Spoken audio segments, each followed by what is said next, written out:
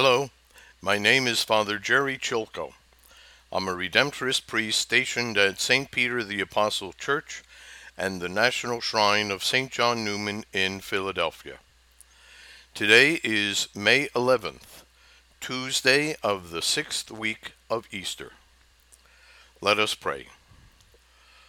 Grant, Almighty and merciful God, that we may in truth receive a share in the resurrection of Christ your Son, who lives and reigns with you in the unity of the Holy Spirit, God forever and ever. Amen. Today's Gospel is from the Holy Gospel according to St. John. Jesus said to his disciples, "Now I am going to the one who sent me, and not one of you asks me, 'Where are you going?' But because I told you this, grief has filled your hearts. But I tell you the truth. It is better for you that I go. For if I do not go, the Advocate will not come to you. But if I go, I will send him to you. And when he comes, he will convict the world in regard to sin and righteousness and condemnation. Sin, because they do not believe in me. Righteousness, because I am going to the Father, and you will no longer see me. Condemnation, because the ruler of this world has been condemned." The Gospel of the Lord. At the Last Supper, Jesus told his disciples many distressing things, not only about his betrayal and execution, but also about the world's hatred of him and of them. It was a lot to absorb, and Jesus knew that their hearts were focused on all the troubling news he had given them. Like the disciples, we also wrestle with fears and worries. Some are the anxieties of everyday life, and some come from those big life-altering challenges that push us to the limit.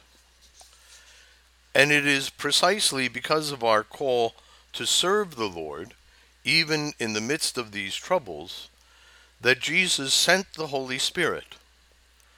It's comforting to know that Jesus doesn't minimize our difficulties.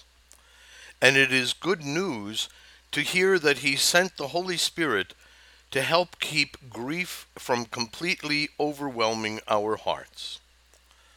That's exactly what the Spirit has come to do, to give us a heavenly perspective so that we can still perceive how God is working in the people around us who are suffering and in the difficult situations we ourselves face.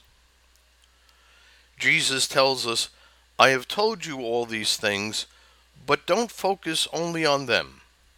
Ask my Spirit to help you focus on what I am doing as well."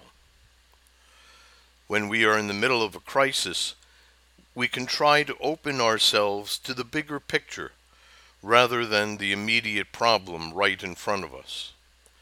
It may seem hard, but we can take a moment or two to look for signs of the Spirit. Is he inviting us to trust him more deeply in this challenge? Is he asking us to surrender a situation or a loved one into his hands? Or maybe he wants us to take another courageous step forward in faith. Whatever our challenge, we can get into the habit of asking, "What are you doing, Lord? How can I unite myself to your work?" In the child who has abandoned the faith, in my parents' battle with Alzheimer's disease, in my spouse's stress and overwork. And then we can pause for a few breaths and try to be open to his guidance and direction. Even if we don't get an answer right away, we can take comfort in knowing that we have done our best and that the Spirit is still with us to help us move forward. Today we can pray, "Holy Spirit, help me to find you in the situations I will face today. May the good Lord bless you and all those whom you love. Amen.